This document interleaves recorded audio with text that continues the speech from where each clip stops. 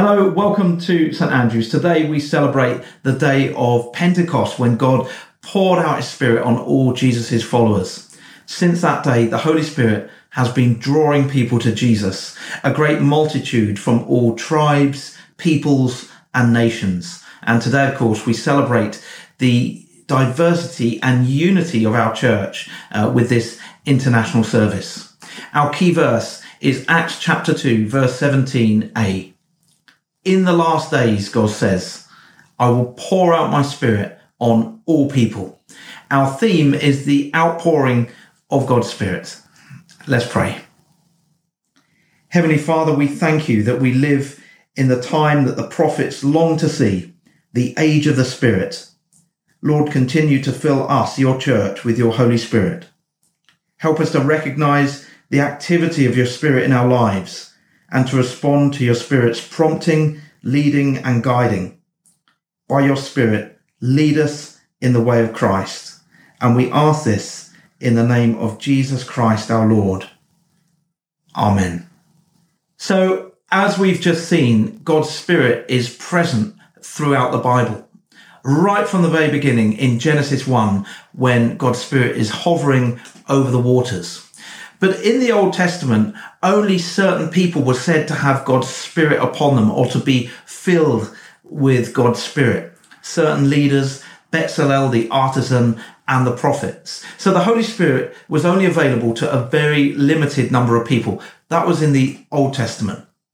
We are living in a new era, the age of the Spirit, a time when all God's people are filled with the Holy Spirit. The Old Testament prophets spoke of this time and they longed to see it.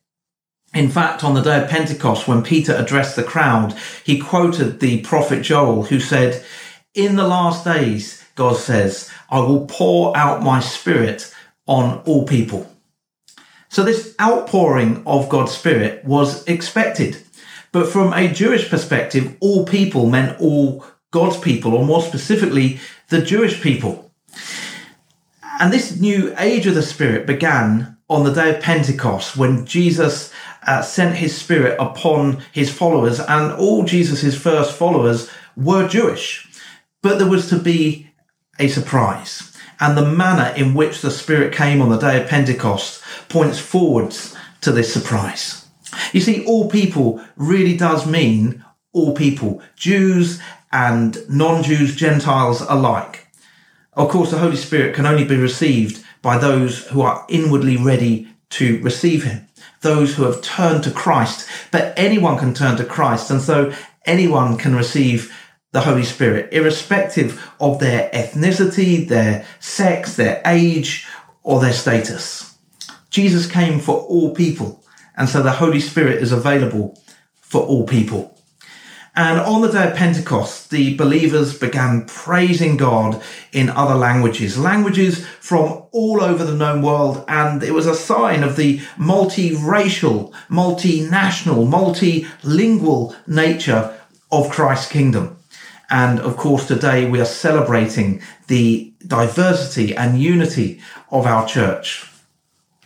This outpouring of the Spirit was the final proof that Jesus had inaugurated the Messianic era, the age of the Spirit, the last days.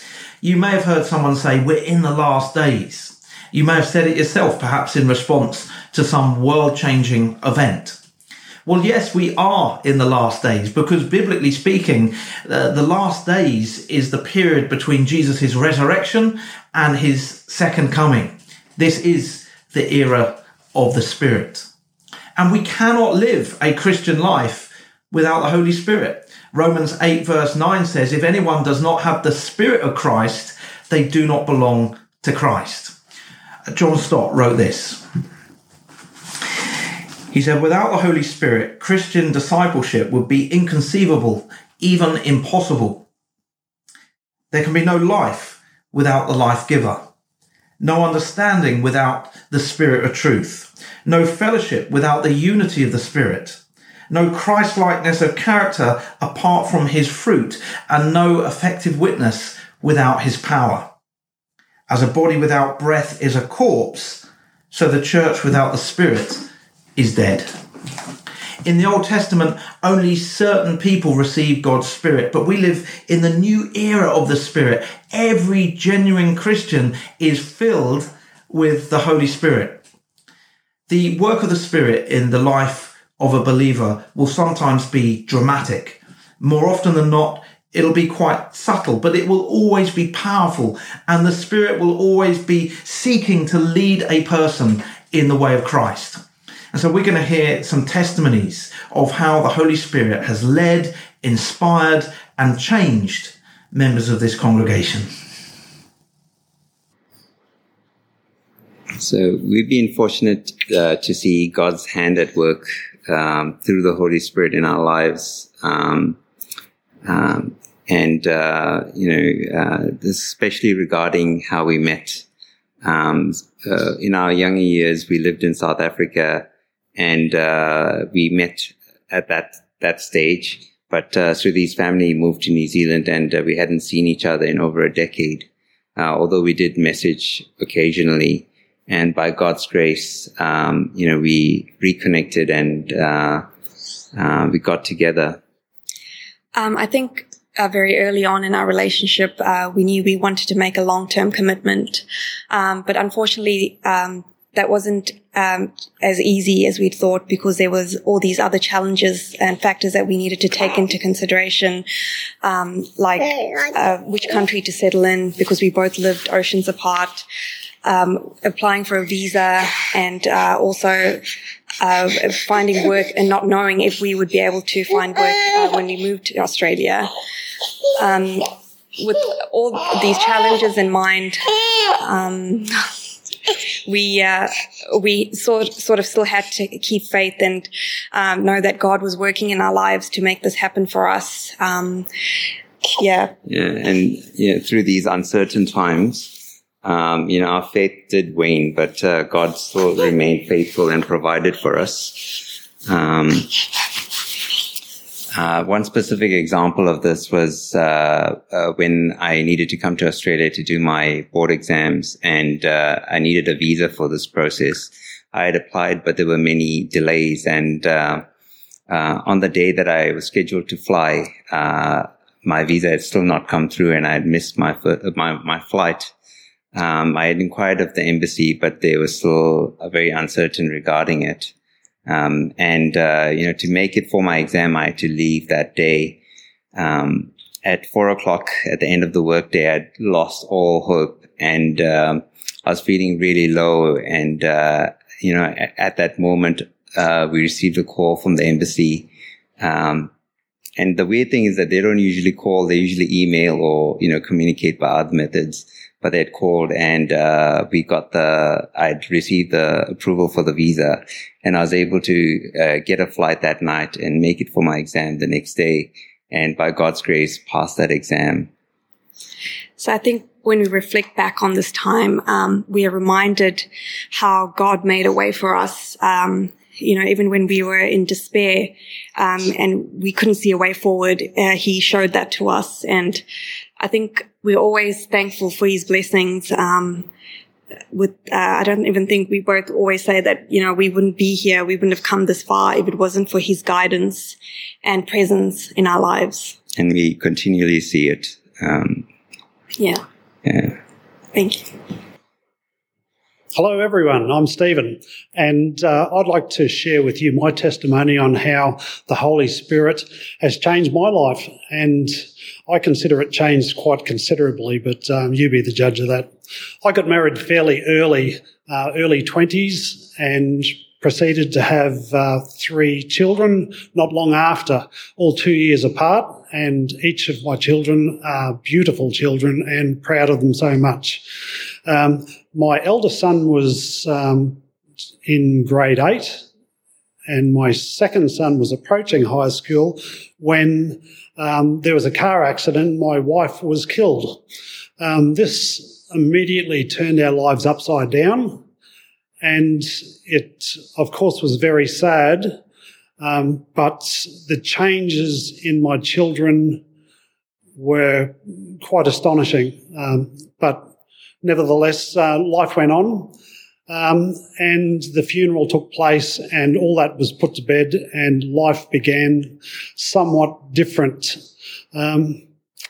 After a period, I found myself standing on my wife's grave and I proceeded to tell the Lord what I thought of him and used every name that I could think of, and the blame, I could only focus on him to blame, and it was his fault, and how dare he take my wife away.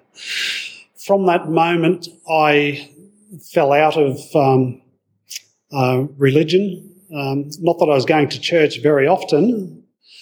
However, I did have that inkling that, there is a higher power, and I believe that.